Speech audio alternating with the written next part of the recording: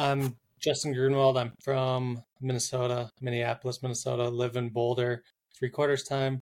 I'm I guess semi-pro trail runner, or I hate the word like elite, but relative semi-accomplished trail runner. On top of that, I'm a full-time physician, work in Minneapolis, train in Boulder. So best of both worlds. I think my partner Amanda Basham has been on the show, and then we have two little girls, Rylan and Maeve.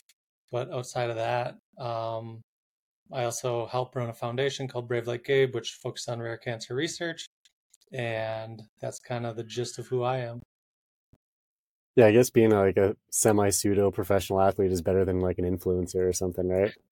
Exactly. I think my professional athletism was kind of built on having an Instagram following, but then I think I progressively got better at the running side and progressively worse at the influencing side, which isn't the most enjoyable thing in the world. And now here we are. Yeah, here we are. And I guess for those who don't know, like you took a month off of alcohol, right? This January. Yeah, after 2 to 3 years of wanting to haphazardly do dry January, but definitely not being capable of it for my own reasons. Finally bit the bullet, did dry January. I think it's February 5th, and remarkably still am dry, which I think has gotten easier. I still would love to crack a beer, but now I have a race coming up in 2 weeks. So, based on the training effect I've noted from it, I'm keeping it clean until February 17th, and I'll definitely have some celebration beers after. Definitely. So like before we get into like the training effects and everything, let's talk about like why. Like why did you decide to do dry January? Because you said it took you a few years to actually get to that moment. So like was there a specific tipping point where you're like, I should take a month off, or was this something you've been thinking about for a long time? Yeah, I mean, I've definitely been thinking about it for a long time. In healthcare, my profession is a hospitalist, a doctor that takes care of people in the hospital. Um, Midway through the pandemic and now post pandemic, exponential increase in admissions for substance abuse, be it alcoholic related. We call it alcoholic hepatitis, where your liver essentially implodes from large amounts of alcohol, fentanyl related, like injection, overdose, infection, all those things. Um, so a part of me felt a little hypocritical, but also very relatable to these people coming in. Granted, I wasn't drinking to the degree of liver failure, but still, I'm a 140-pound dude. Like, drinking for 8 to 10% IPAs a night is more than plenty for the general public. I think that's probably equivalent to like 8 Coors Lights. Um, the people coming in with the full blown like liver failure are usually like a liter of vodka a day, and vodka is usually the drink of choice, I think, which I've always found interesting because vodka is terrible. But once you have that addiction, kind of they drink it like water, I guess. But outside of the health effects, feeling a little hypocritical, but at the same time empathetical, um, I really wanted the data's all out there. Like we know it doesn't help performance. So here I am, this like paid athlete over the last 3 years, drinking and hindering my performance. But at the same time, I legitimized it because I have terrible insomnia. I have previous like life trauma that can make it hard to sleep. I work shift work, so I work a week of overnights and then I have 3 weeks off. But when I get off on Monday, the odds of me going to bed at 9, 10, 11 p.m. are very small. So usually sit and drink beer and watch Netflix until I'm ready to pass out, then wake up with a hangover. And then think I'm going to not do that by the end of the week, but it just carries over until my next work. But the thing that really inspired it, I guess, was had a lot of contract talks with some shoe companies and feeling my worth to them was less than my worth to myself. But then looking introspectively and being like, I mean, at the end of the day, we're a small niche of people that give a large care about trail running, but it's not the NFL, it's not the NBA, like it's not like no one's paying billions of dollars to watch us on TV.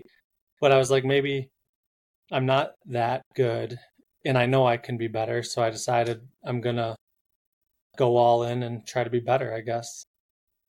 Yeah, was that like a hard moment to like sit down with yourself and be like, "Hey, I need to stop doing this because it's affecting my performance and or just my life in general?" Yeah, and I mean, I think a lot of it is just denial. Like, I know the sleep data, I know the recovery data, I know the one thing was I didn't know the difference in feel. So I didn't have that piece of the puzzle because in reality, I drank 2 beers, 3 beers, 4 beers literally every night I wasn't working. And when you wake up from a 12-hour overnight shift, you go to bed at 6 a.m., wake up at 10 a.m., 11 a.m., noon, like get your 5 hours sleep, you feel like garbage. And then I carried that over into my non work life where I drink 4 beers, wake up at 9 a.m., feel like garbage. And I'm like, that's just how you feel when you wake up in your 30s. But then I think, like, honestly, January 3rd, I woke up and I was like, I slept like 7 hours. We have two little girls, and I felt phenomenal. And I was like, wow, like, that's crazy. Like, I haven't felt like this in a morning in 4 years. So that was enough data right there. And then it's just continued on, like my recovery, my ability to like pound out workouts and recover. Like Amanda coaches me. We do like a little she calls it like a training camp. So it's like equivalent of your race over 3 days. So I think I did like 65 to 70 miles in a 3 day period with some hard running, some easy running and a mix. And like I felt like I could have tagged like another 30-mile day on the end of it, like, and just felt great. So the data, just based on my own personal feedback, was more than enough to carry me through to keep not drinking beer. But I do love beer, so it's hard. Yeah, I think that that's really interesting. I think a lot of people will kind of like discount like an N=1 experiment, but I guess apart from that though, there are tons of data showing that like alcohol is just not good for you, and it's interesting how normalized it is in society. Like especially in like an endurance sports where everyone's like, "Oh, I just did this race, I'm gonna have a beer," or "We just did a Totally. workout, let's have a beer after." It's like every group run has alcohol afterwards, and then it's like I think we all know deep down that it's not a good thing for us, but then it's so normal and it's just you just do it because everyone else is doing it, right? Yeah, and I even like I could lie to myself because I could wear like a wearable device that showed like my HRV and those things. And working like a night shift versus drinking all night is pretty equivalent in your recovery. It's garbage. But I was like, look, it's the same, but obviously they're very different circumstances. So again, it was just like the denial piece of it all. And now I think having like REM sleep for the first time in years is literally like taking EPO. I'm just like, holy cow. Like I feel very good. That's so interesting. I guess like, it just really validates like how important sleep is. Like I think I read somewhere that like sleep is the most anabolic thing you can do, and like and it Yeah. makes sense. Like it's essentially free, and it's like one of the most important things you can do for your training. Yeah, and it's not just sleep. It's like that REM deep sleep cycle where you're really recovering, you're releasing the hormones you need for recovery. And alcohol and other substances just completely obliterate that. So, like, you could, like, I wore like Amanda's Aura ring a couple nights, and my REM sleep is now like off the charts. I feel like my body's like in overdrive, just making up for all the loss. Yeah, your body's probably stoked right now. It's like, oh, we're finally getting some like real recovery in. Exactly. Let's talk like before we started recording, we were chatting a little bit about the WHO, like the World Health Organization, and as you being a doctor, you follow all the recommendations and stuff, or you listen to them, I should say. Like like what were you saying before we started recording, and how has that affected you? Yeah. So essentially, almost exactly a year ago, the World Health Organization released data or recommendation essentially that switched the alcohol recommendation. Previously, growing up my whole life, it's been said by the medical profession that 1 to 2 drinks for like a male, 1 drink for a female a day is perfectly acceptable. In some scenarios, everything like changes. Like I think when we were probably younger, they're like, are eggs healthy or are eggs unhealthy? Like just the nuance of that. But during certain times they're like glass of red wine is very heart healthy, like we recommend it. But WHO essentially in this past year changed their recommendation to recommending zero alcohol, finding significant carcinogenic effect, meaning cancer causing effect. Um, and I knew this data all year and still drank all year because at the times I thought drinking brought me happiness. It definitely brings me a decreased stress level, but not necessarily happiness. But I'm like, we're all gonna die. Like I'm an asshole in general, so I'll probably live forever regardless, which being on the medical side, living forever can definitely suck. But now seeing that data, I think it will very closely parallel cigarettes over the next 20 years where we have this data and initially cigarettes were thought to be healthy, like surgeons in operating rooms are smoking their cigarettes. I mean, cigarettes are great for curbing appetite, but not necessarily great for lung cancer risk, emphysema risk, those things. And alcohol obviously doesn't have the emphysema side, but it has a large, it seems, carcinogenic burden. So I would assume in the next 10 years, when you buy alcohol, there will be a cancer warning on the can or on the bottle uh, moving forward. No, that makes a lot of sense. And I find it super interesting how, like, I think everyone knows that alcohol can, like, I think everyone knows that alcohol is like, it's bad for your brain. Like, you get hungover, you get drunk, you can't drive, you can't do all these things. Yet it's so, like, prevalent. Like, you can, like, in Arizona, you can just buy it at a grocery store. Like, there's aisles and aisles of liquor. You can go to any gas station, just buy beer, which is wild considering, like, DUIs are illegal, yet you can kind of combine these two things, like a car with gasoline and then alcohol in that same shop and then go drive. Like I'm not saying you Yeah, should by any means, but like the fact that those two like ingredients are there, it's just a recipe for disaster. But it's so interesting that it's just normal. Like no one thinks twice about it really. definitely. Yeah, I mean, it's pretty backwards. I mean, yeah, even driving through certain states, it's like they almost have like a beer slushy machine, like, or like you can like just fill your mixed drink or something. Yeah, I think it's like in Wyoming or something. There's a bunch of like drive-through liquor stores like that. And the first time I saw that, I was just like blown away. I'm like, how is this possible that you can just like going like to McDonald's, you can just go like get a burger, but instead you can get alcohol like just into your vehicle. It's wild.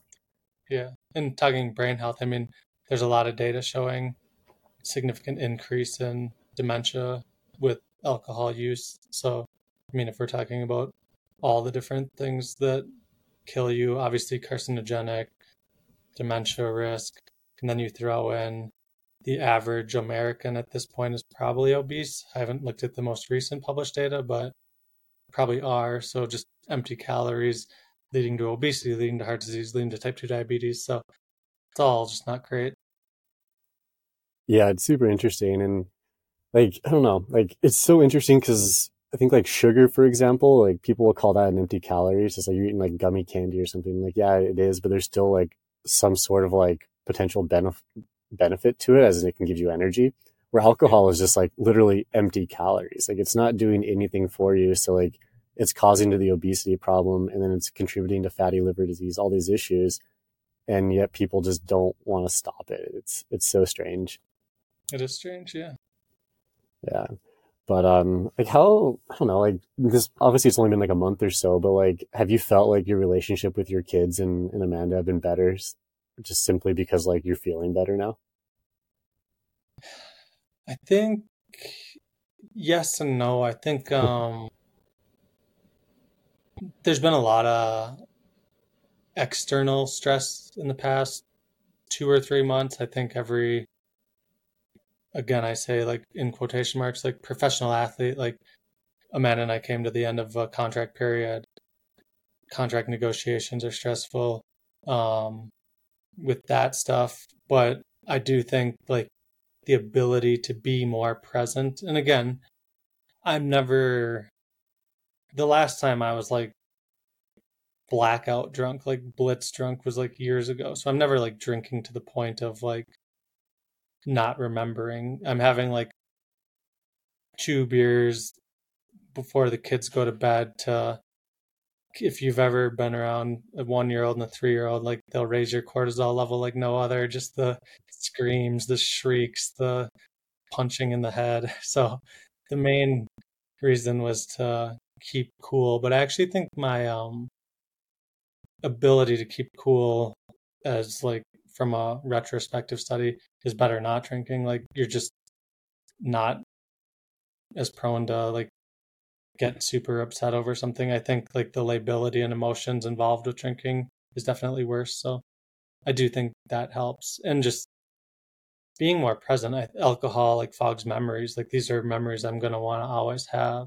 Like having our girls little, spending every night together, tucking them in, reading bedtime stories. Like when you're doing that with a buzz, I just don't think the recollection of it is nearly as good. And do you know, like, I'm gonna kind of put you on the spot, but do you know how like alcohol affects your brain? Because like I have no idea and like why it affects like memories and that sort of thing. Yeah, I think it's more toxin based. The metabolism of alcohol, like ethanol into like acetaldehyde, like those byproducts per se, like the same things that lead to the hangover, are also just poorly metabolized and I believe cause the cognitive effects. But I can get you like a Krebs cycle or some like gluconeogenesis style data if you want after this. I'd have to re get into my med student brain. No, that'd be interesting. Like I don't know. I find it interesting because like I grew up in like a very conservative family. My parents like they never drink or anything, and so to always just like hear it growing up, it's just like yeah, like don't drink, it's bad for you. But then like once I go to college and stuff, you see how everyone is just drinking, like it's normalized so much, and then like as I get older now, it's like oh wow, like maybe my parents were right. Like yes, they were right because like it is just bad for you. Like you are literally ingesting a toxin and your body has to deal with it somehow. So like instead of recovering or doing something else, your body has to deal with the poison that you're purposely taking in for basically like a few moments of quote unquote happiness. Yeah, definitely. And I can like I think just posting about something like alcohol on Instagram is polarizing.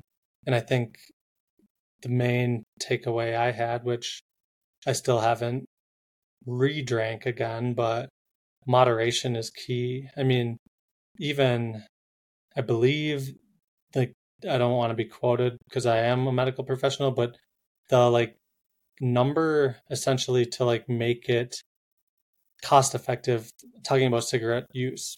So once you hit 20 pack years, that's a pack a day for 20 years. That's when we start recommending CT scan screening of your chest to look for lung cancer. So that's the threshold. So like I think a lot of people think like I smoke one cigarette, I'm going to get cancer, but that's not the case at all. I'm not saying you should go smoke cigarettes, but the fact that it takes 20 pack years kind of blows my mind that you can smoke for 10 years and your increased risk is pretty negligible. Granted, it has other effects like emphysema that we're not screening for. But so, again, like alcohol, in moderation and celebration at a holiday, a family gathering, like I'm not saying you should do it, but it's a lot less harmful than the daily drinker turning into the binge drinker. And I think the biggest problem with alcohol is your tolerance just goes up. The more you drink, the more you need, and then it just escalates and escalates and escalates. So the dry January, I always scoffed at it, but it is a good reset. Like reset your tolerance, reset your gauge, reset your need.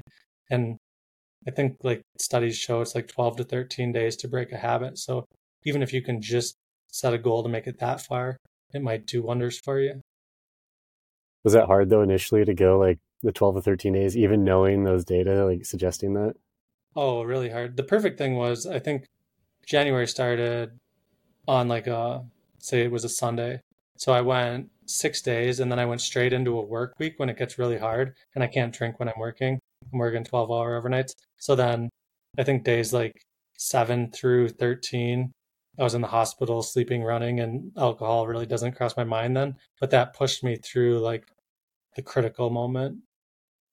Yeah, And then it that was makes like feeling good. So I think I came back and just like hammered out a workout, like best workout I've had in a few years. And I'm like, this really works or something's going on. yeah. Let's talk more about the performance aspect. So we did touch on it a little bit initially, but like what kind of gains did you see? Like just straight up better energy levels, or like inflammation, or whatever? Or was it just and did you monitor it, or did you just kind of go anecdotally with it? So, I mean, I'm pretty simplistic in my monitoring. I really don't like wearables personally. They drive me crazy. Like if I'm wearing a wearable to sleep, I'm gonna sleep worse inevitably because I notice it. It probably takes a breakthrough period to get used to it. But comparing data, like same workout from a few years ago, um, in obviously differences in temperature and differences in like snow, all that stuff. But the biggest thing, like doing like 2 by 30 minute tempo. I think when I'm drinking, even my mind wanders or I'll focus on like the hurt of it. And in reality, since I've cut out the alcohol, it's more like having to hold myself back in these workouts. And I'm like, just keep texting Amanda, like, I don't want to overcook it. I don't want to overcook it because like they're going better than they ever have. And it really doesn't make sense to me. It's not like I'm like, drinking a bunch of athletic greens or some BS that like claims can give you like a 1% enhancement. So the only thing that's changed is the lack of alcohol. Everything else is the same shoes, same nutrition, same kids screaming. And just again, N of one is complete garbage for a study, but my N of one has been a phenomenal study and improvement. No, it's interesting. I think like at a certain point, the n equal one, like it becomes a data set. Like so many people are doing that where like I don't think they quit alcohol, for example, and then everyone is just, yeah, like I feel better, I feel better, I feel better. And then now there are more studies like backing that up. And like I think in our sport now, like just endurance sports in general, as it become more competitive, like things like this are gonna add up and be important because like maybe it is just like a 0.5% gain in something, but that could be the difference between a podium spot and nothing, right?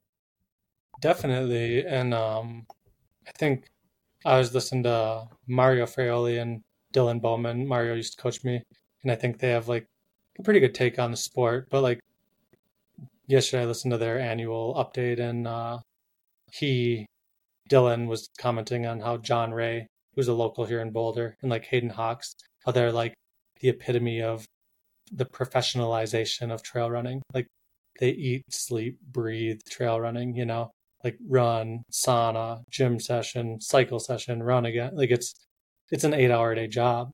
And they're really talented. Like I feel like I'm really talented, so I can't really handicap myself if I want to race these guys. Yeah, and it's like a really good point. And I think as the sport becomes more professional, people are going to look into these things a lot more, whether it's just like your nutrition or just whatever, or Yeah. just anything really. Yeah, nutrition studies are phenomenal, and these companies like investing in athletes and sponsoring athletes. Like I'm out here trialing and erroring, but you're getting like very specific sweat testing, caloric needs. Like I think Tom Evans is probably one of the most scientific, which it seems like a Red Bull sponsorship gets you that with all their crazy data and studies. But it's definitely, I think sometimes, most of the time it's good. I think it can come back and hurt you if he like were to notice his body temperature rose 2 degrees and start stressing over that stuff. Yeah, it was interesting. Like I did a podcast with Tom after he won states last year, and like I kind of knew him briefly, just not like just random DMs on Instagram, but nothing really. And it was interesting to see like how professional he was with everything. Like leading up to the event, he's like, okay, this many carbs, like pre-race, like no fiber, whatever. This is my meal. And then like everything was dialed throughout the race. It wasn't just like, oh, I'll eat when I'm hungry or drink when I'm thirsty. It was like, okay, this No, many carbs per hour. Like I'll take my ketones here, my gels here, whatever here. And it was really interesting versus some other people that are just kind of like, yeah, I'll just wing it and see what happens. totally. Yeah. But I don't know. I think it's fun though. Like I've gotten more into like cycling recently, and it's interesting to see like how intense they are with everything because like all these little numbers matter, like a watt or two of power here, like it's wild. And then to see like the results too is like it's super nuts. And I kind of feel like trail running is going to go that direction at a certain point where it's like when I remember what year was it, like when there was like three guys on the track at the finish of states where everyone finished like super close. Oh, yeah, yeah, I know what you're talking about. Yeah, like that was nuts. And like, it's just those kind of instances remind or just make me think about how like the sport is getting just so competitive now. And like, if we want to do well, we need to like focus on these little things. Obviously, like the major things like matter too, obviously. But like at a certain point, these little things just start adding up to like big gains. Yeah, I mean, take every legal advantage where you can get it. Yeah, yeah. Let's emphasize the legal part here. I mean, that's the other scary part is it gets more professionalized and more money, more and more doping moves in, but that's a whole nother topic. Yeah, another topic for another day. But let's just talk about like the effect on alcohol or the effects of alcohol in society as a whole, because like we mentioned earlier, it is very normalized. It's just like a thing everybody does. Like you go to a race and everyone's drinking. No one's really smoking. It's kind of a thing in Europe, but not so much here. But like what are the major downfalls of drinking for society? I mean, I think the probably our society, again, if you were to compare societies, our society is very different than Europe. Um, I think the biggest issue is alcohol at the end of the day is a lethal drug. Um, lots, I don't know the exact data because we're living in it right now, but as I alluded to, the severe substance abuse, the alcoholic cirrhosis, the alcoholic hepatitis, um, those things, your liver is a vital organ, and alcohol poisons your liver. And once you get to a certain threshold, your liver can't recover. The liver is the only organ you have that can regenerate. So finding moderation is a huge key. But if you can't, then your liver turns into a raisin and can't detoxify your blood and can't do much. So that's what we're seeing a lot of in the hospital, people who started drinking heavily in isolation during the pandemic, which I don't think, I think as a nation, we failed to realize that isolation isn't great for everyone. It's really bad for a lot of people. Um, a lot of people seeing their therapist once a month via Skype versus getting out of the house and seeing them, where frankly, you'll have a patient come into the ER and you can smell the booze like 2 rooms down. They're blowing like a point 0.5, like their blood alcohol content's off the charts, but that's their new stage of sober, which is crazy. So those are the severe cases.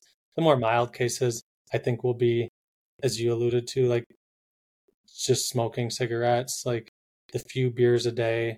We'll find a correlation in the male and female that drank 3 to 4 drinks a day with higher rates of specific, more like gastrointestinal cancers. Obviously, cirrhosis leads to hepatocellular carcinoma, liver cancer. But having kids, I mean, that's scary. Being a huge advocate for rare cancer research, looking for cures, again, looking for treatments. Like, it's hypocritical of me to be drinking every night and be doing that. So, my big take is again, moderation and just do hopefully what's best for you. And as a society, we'll learn more in the coming years. This will be, I mean, I'm not breaking any ground. This study or recommendation came out a year ago, so I'm a year removed even discussing it. Um, but it really wasn't overly published. And I think I don't want everyone to have like this distrust of their government or their healthcare provider, but there's a lot of money in alcohol, and there's a reason some of these things don't surface to headline news, the front of the newspaper. And I think this will eventually. Yeah, definitely. And I think that, like you're saying, moderation is key with everything. And I think it's easy for people just to go to the extremes with everything. Like, I'm going to be like 100% raw vegan or 100% carnivore or never drink alcohol or never do this, never do that. Like even like with like endurance sports, it's like, yeah, obviously it's a little bit of little excessive to go run 100 to 120 miles a week or something. But like, I don't know. I think in general, we need to moderate things and just not stress out too much about stuff, because like stress can be just as deadly as drinking alcohol, for example. Yeah, and I call myself a realist, probably a bit on the cynical side, but the guy who I met at Canyons 100K, he did the 100 mile. He's a physician. I think he practiced out in California. I'd seen the World Health recommendation 9 months ago. He sent me that study. He's like physician to physician, like zero alcohol is the recommendation, and I'm like, I totally understand that, but you ran 100 miles at Canyons. That's really bad for you. Like me drinking a beer is healthier than running 100 miles. I mean, again, I don't have objective data to say that's bad for you, but we all know running 100 miles is not good for you. Like in 110-degree weather, 100 miles, completely trashing, like kidneys can only take so much damage. Like I don't know. So I'm just like, the sun is really bad for me in Colorado. We don't have an ozone layer. Like this, that, and another thing. Like God knows the pesticides I take in every time I microwave my leftovers in plastic. Like I do a ton of stuff that's bad for me, not thinking about it. So I just have to find what I can survive that's bad for me. Like I'm not going to live forever. I have no objective to live forever. Yeah, it's actually like the other day I was just thinking about how like all these longevity experts are just kind of scammers. I know this is like super off topic, but it was like Inside so Tracker needs to be canceled a million times. No offense. I love Jonathan Levitt. I think Inside Tracker could be good, but them like selling you your lifeline in a tube of blood is such garbage. yeah, I would totally agree. And then like all these people online, like was like Peter Attia or these guys like I'm a longevity expert. It's like how do you know people can live to be 150? Or like Dave Asprey, for example, he's like I'm gonna live some like insane number of years. I'm like, well, you look like garbage, number one. But then two, it's like how do you know that's gonna work? Like because you're taking 10,000 supplements a day, like it doesn't make And any sense.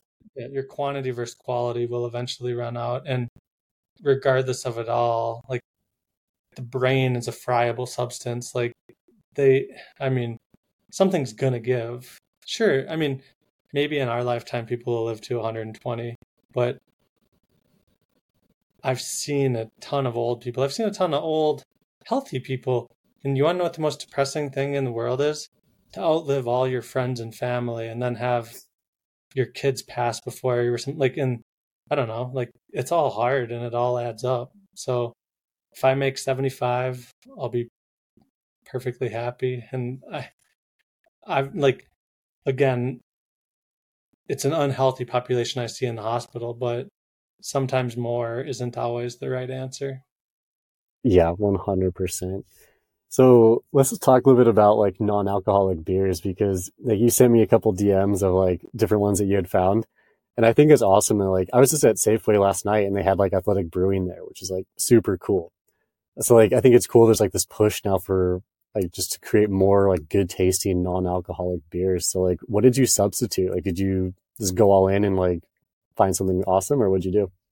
So yeah, initially the first 2 weeks I didn't actually drink non-alcoholic beer just because I was trying to like clear everything. Like I still feel like that the sad part is like I think it's part addiction to the state of mind, the buzz, the relaxation effect. But I love beer. Like I love the taste of beer. Like in good, like a good hazy IPA, there's nothing better in my opinion. Like if I was on a desert island, that'd be what I'd be drinking until I ran out of time. So I did. I think again, it's hard. Like if you're like a Pilsner lager drinker, I think a lot of different NA companies have pretty quality, like just basic beers like your Coors Light. It was actually funny. Eric LaPuma, he's running Black Canyon. He's a great runner in all respects, but he said he used to work in like beverage distribution. He said like dollar for dollar, Budweiser NA is the most like authentic replication of regular beer, which totally makes sense because I mean Budweiser's been brewing forever.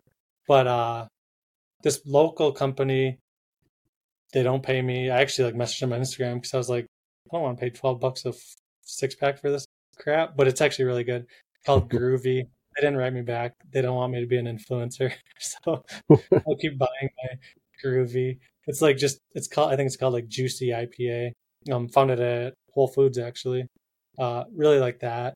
Actually had a guy message me from one of the like hop water companies. So he said he'd send me because they did a short run of New Zealand hops, which are my favorite hops. It wasn't like distributed to stores, but he's sending me a small pack of that. So I'm super excited to get some New Zealand hops in. And then I'm going to New Zealand, so I'm gonna have to drink a couple. Um, Nelson is my favorite hop. It's like people taste it a little differently. It's like a very some people hate it, some people love it, and I love it.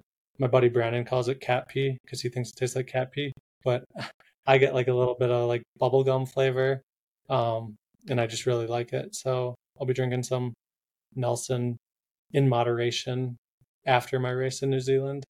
But yeah, the NA market is like off the charts. Amanda's actually, I think, going to be passing out some NA beer down at Black Canyon. She had messaged the company. She read the World Health Organization thing, and she takes that stuff seriously, as I think a human should. So she's actually, I feel bad. Amanda probably didn't drink before she met me. Then she met me and drank way more. And now she's like, we're both refining our non-drunk self. I guess you are an influencer, at least on like one person. Yeah. No, it's interesting, like how I don't know, like because I used to travel like a ton for work, just like all the time, just in different countries and stuff, and it was really fun to like to try different alcohols in different places. Like, okay, this is the traditional drink in Greece, and this is the one in Australia, New Zealand, whatever. But then like I also kind of felt the not to the same extent as you, but like I would drink and then travel in these time zone changes, and it's like just flying when number one is really hard, but then when you're adding alcohol on top of that, like at first it sounds fun, but then you're just like, oh man, I just feel like garbage all the time. But like that Totally. said, though, it is cool to like experience the local like culture in that way, and it is like a social lubricant, if you want to say that. It's like it's fun to like meet people from that area and like experience something that they love so much with them. Yeah. I mean, in life, I've met some of my best friends sitting at a brewery by myself, and like we've become like long-term friends. They're not at all runners or fitness junkies or anything like that. They like beer, and we have a lot of like similar interests. Yeah, that's super cool. So like, what's up next for you then? Like apart from going to Tarawara, like do you have a big schedule for the year running wise? Yeah, I mean, I today I still don't have a sponsorship thing worked out, which is totally reasonable. I think it's a little bit of a fairy tale to I felt like such like an entitled person. Now looking back, like the last 2 months, I had like a bit of a contract offer. It was less than I thought it would be, and I didn't really pursue much. So I took that as like it meaning I was bad at running or something, which it doesn't really. Like it's such a privilege to get paid to do this sport, and I have a full-time job. Like I can afford to do this sport like everyone else pays to do this sport, pay an entry fee, do this, that. So Tarawara is number one. I've always wanted to go. UTMB, the Evil Empire, which I mean, I get it. I actually like I messaged Gary Robbins and I was like, I'm going to Tarawara. I feel a little sheepish about it. Like, how can I make myself feel better? He didn't write back. I'm sure he's a busy guy. But they offered me travel money. I think Daniel Jones is running the 100K. I think he was probably I'd say he was like a top 15 trail runner in the world last year. So excited to race him. I think there'll be a good field of people I don't know. I really wanted to do Black Canyon, but work got in the way. I work the whole week and weekend of Western. So going for a golden ticket feels like some very painful objective if I have to turn it down anyway. So it's probably not my year for Western states. So looking into maybe like a Leadville, different races that make me happy, then probably a late season golden ticket race. If it's Grindstone again or Javelina 100. I've wanted to do Javelina 100 for a while, but had this lingering hamstring issue that 100 miles in sand had me a little worried about. So I think I'll probably finally step up and do Javelina 100, which is a race right in my wheelhouse, a fast race. Um, I like more hills than it has, but I think I can run fast. And then it's just like accommodating to the heat and not drinking too much beer the night before. Well, it sounds like you kind of figured that part out, anyways. Exactly. Yeah, like the UTMB thing is interesting. Another off-topic thing because I've been talking to a few people about it, and it's interesting how like it got really polarized and divided like really quickly. But I think like people are gonna just kind of like forget about that, honestly, like most things where like it was like internet rage for a month. But then like people want to be where the competition is. And then like in just all honesty, like if you want to advance your career, you kind of have to run UTMB events, right? Like nobody cares if you're gonna go out and win like whatever local 50K because it doesn't matter. But like if you win like OCC or CCC, like that can really catapult your career. Yeah. And that's like the gist of it. I don't think Killian and Zach, they sent this letter out. They didn't I don't think they meant anything harmful by it, but for Killian and Zach, they're huge influencers in the space. They're also very accomplished, but they've also both podiumed at UTMB, Killian winning, Zach getting second, under UTMB Ironman. Not UTMB alone. Like they've benefited from the regimen that was set in place 3 years ago. And they're both six-figure athletes.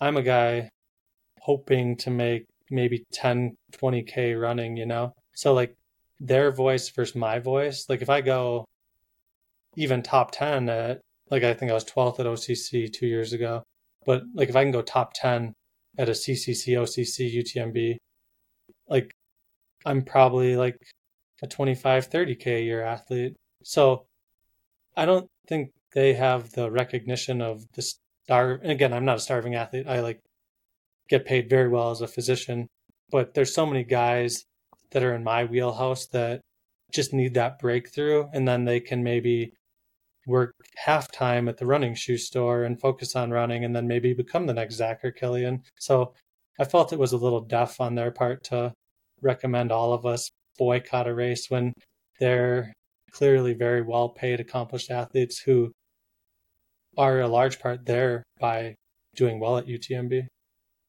Yeah, exactly. And I think too, like just with like internet stuff, I think people will read maybe just a headline or one small part of a story and not know all the details. And I'm guilty of this just like everybody else, but like maybe we just heard like Gary's point of view or the ski resort's point of view or UTMB's point of view, but like there's so much nuance and detail there. And it's so easy just to jump on a bandwagon and then forget about it and like form an opinion and then never Totally. change that opinion. But I don't know. I don't want to call anybody out here, but I think we all do that.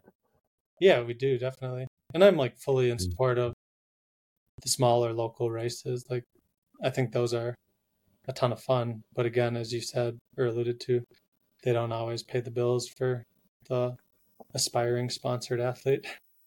Definitely. And like just last year, I was with Jeff Browning quite a bit when he was doing the Rocky Mountain Slam. And like all those events are just like super old school. And it was really fun because it really reminded me of like just how cool ultra running is at the core. Like I love the elite aspect of it. Like it's so cool to go to UTMB or States or something to see people just throw down. But at the same time, they'll like go into like Bighorn 100, which is like no nonsense, no frills event. It was so fun just to hang out there and just meet like normal people and like hang out with like cowboys watching ultra running. And they were just like, why would you do this? And it was fun to see that side of running again. Yeah, and just more of the like old school, not the like.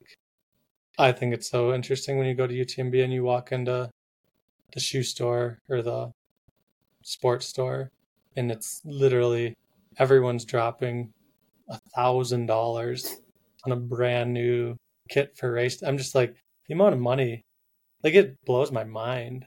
Like it's an expensive sport, and then you get to like Bighorn, and people are like making their own pack out of old jeans or something. Yeah, exactly. Like it was so funny. Like when Jeff finished, like the RD like didn't even know who he was.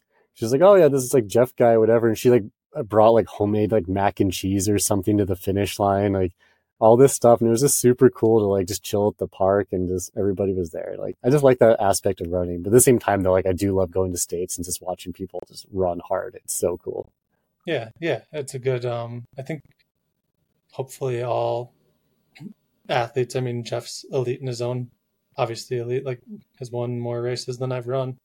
But it's cool for him to delve into all that stuff.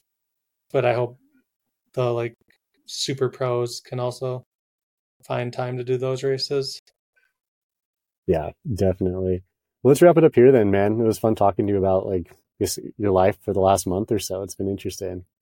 Yeah, I appreciate your time, and hopefully don't get too many criticisms on my data, but I'm always fearful to share stuff as like a doctor is the profession. But I guess my takeaway is moderation. Yeah.